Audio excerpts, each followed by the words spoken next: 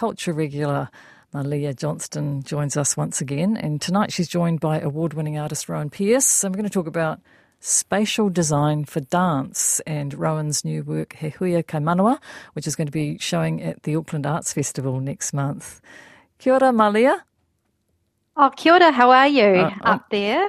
Not too bad. Yeah, we're all right. We're sort of tucked up in a studio, but so can't really see what's going on, and it's dark, of course. But we're watching as it's rolling down on social media, and the newsroom are keeping us up to date, of course. Yes, bit of a mad night for people, I imagine. A really worrying night for people. A lot of people will be up tonight, really concerned about the wind velocity and the rain that's just coming down now. So, Rowan, you're with us too. Kia ora. Kia ora.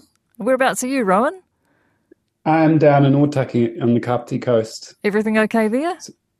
Everything's okay here, yep. Good. So my thoughts go out to all of you up there and in the far north, on the east, everywhere up there, really. Yeah, it's right across the north, so thank you both. And so we'll talk about dance and take our mind. We'll distract ourselves for a while. Yes. It's reminded me of a year ago today. I was talking with Brian about a work that was going to be potentially presented at the Auckland Festival last year, and it was a year ago that we had our lockdowns. So it's been a mad year. But the reason that I wanted to invite Rowan on tonight is he's getting ready to present a work at the Auckland Arts Festival, which is coming up really soon, and it's really exciting that the festival is back up and running, and it's a really impressive program. So I thought it would be a great opportunity to talk to Rowan, who's an incredible artist who works in spatial and performance design for dance. Yeah, great. Excellent thinking. Rowan, congratulations. But you've been working hard on this. Yeah, it's been a long time coming, very much so. As Malia said, with kind of festivals locking down over the last couple of years, it feels like the first kind of outing for myself and my partner who have made this work together since COVID, really. So it's been a long time coming. All right, so please explain to us, what is spatial design for dance? What does it encompass?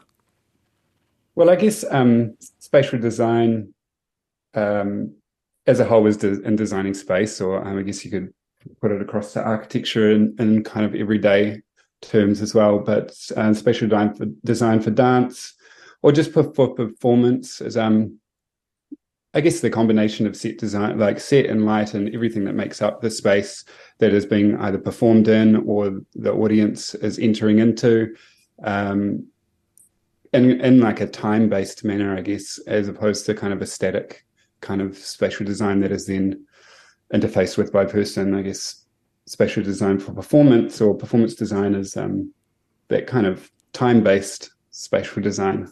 That makes sense. Sort of. It's not right. Sort of. Yeah, kind of. So then we've got choreography, right? So where does it fit into choreography? I mean, creating a space. I mean, it's like a broad sense, I guess. Spatial design. It's not just spatial design, I guess, that my work does. It's that's definitely a big part of it. But it's creating a space that can transform over time and can house the performers and respond to what they're doing and lives out throughout the time of a performance piece, I guess. And how the space feels, for want of a better word. The use of the space, and when you talked about the time, the placement over the work of the actual, over the time of the work. Like where the dance is taking place? I'm often thinking about the design as kind of a performer in itself, how it can have, as you say, kind of be an emotive kind of space. How do you begin to design that? Where do you start when you're designing that? Is it something that you put down on paper, or do you start discussing? Well, I guess...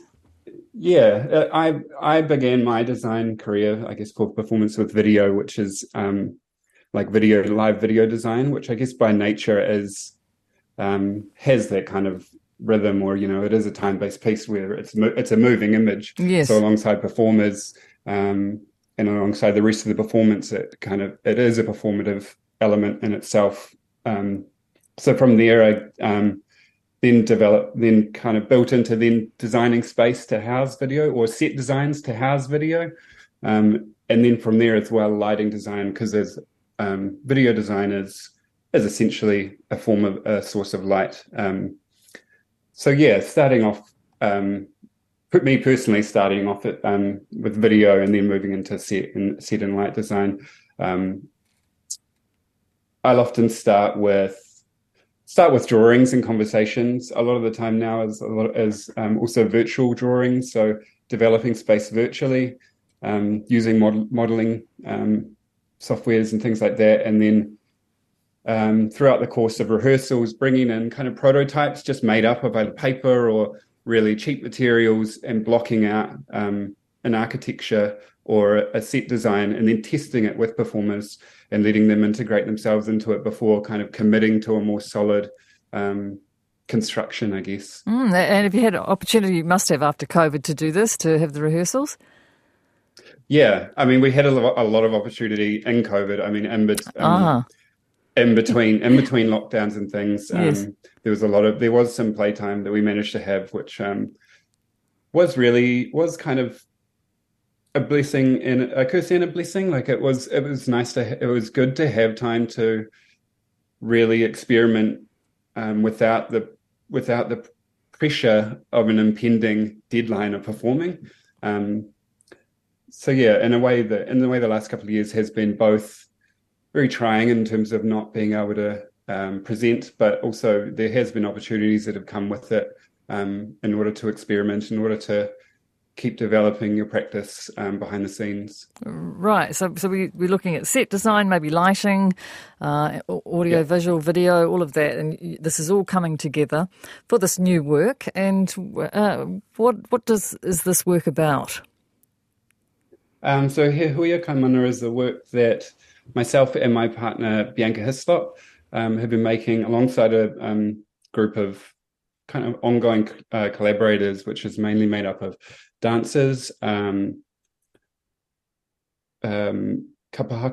performers, and some tamariki as well.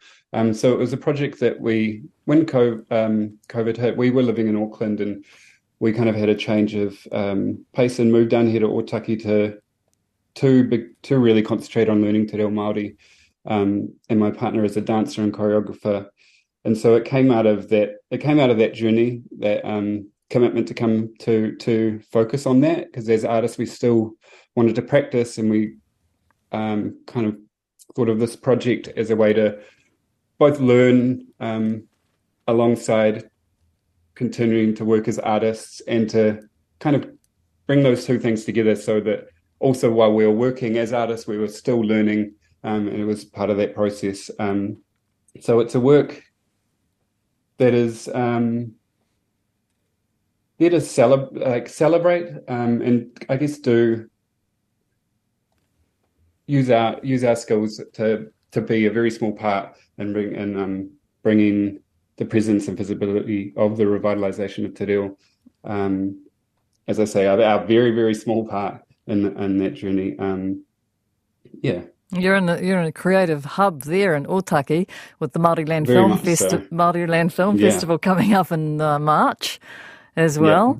Yeah. You must have a lot of wonderful people to hang out with there.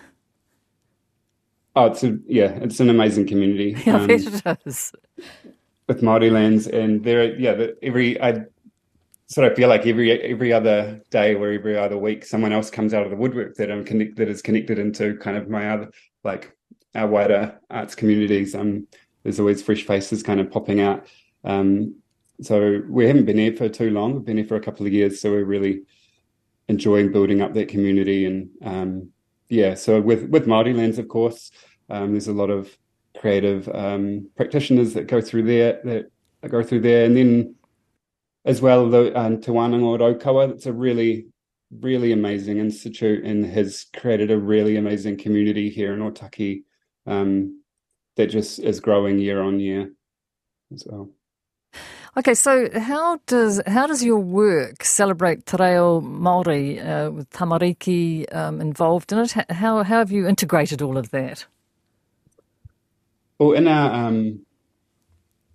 learning on our learning journey, we've met a lot of people that are also entering on the journey of learning te reo or further along the path, and something that we really struck us was everyone's individual stories and relationships to that journey, as well as the collective stories as well that would come up. So in the process, we've gone through and we've done a lot of interviews with people that we've met and friends that we've made to get their perspectives or their personal stories on the various stages or various facets of their journey, whether it being the challenge of doing it or the hopes they have for the future for themselves and the language. So a lot of personal stories and anecdotal interviews that we've integrated into the work and used as a bouncing off point for creating the work. And does it have any? What kind of music does it have to it, or soundtrack, or audio to it? So Tui Mātira Ranapiri Bransfield is one of the key collaborators, and she's of a kapa haka background. She's been composing waiata and parakia, and so she's kind of the primary composer from a waiata point of view or from a vocal point of view. And then I've been working with her and creating the sonic soundscape to support those performances. That sounds great. Yeah. He huia kai manawa, and the Auckland Arts Festival. When is the your work on? Auckland.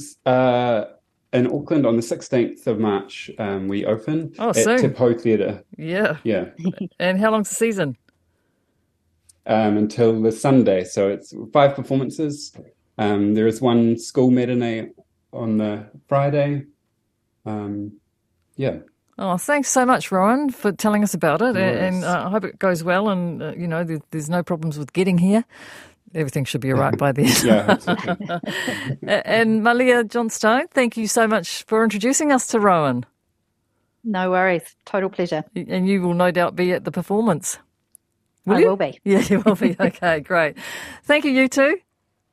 Alrighty, thanks, Karen. Kia ora. It's Rowan Pearce and Malia Johnstone talking dance there in the Auckland Arts Festival, He Huia Kai Manawa.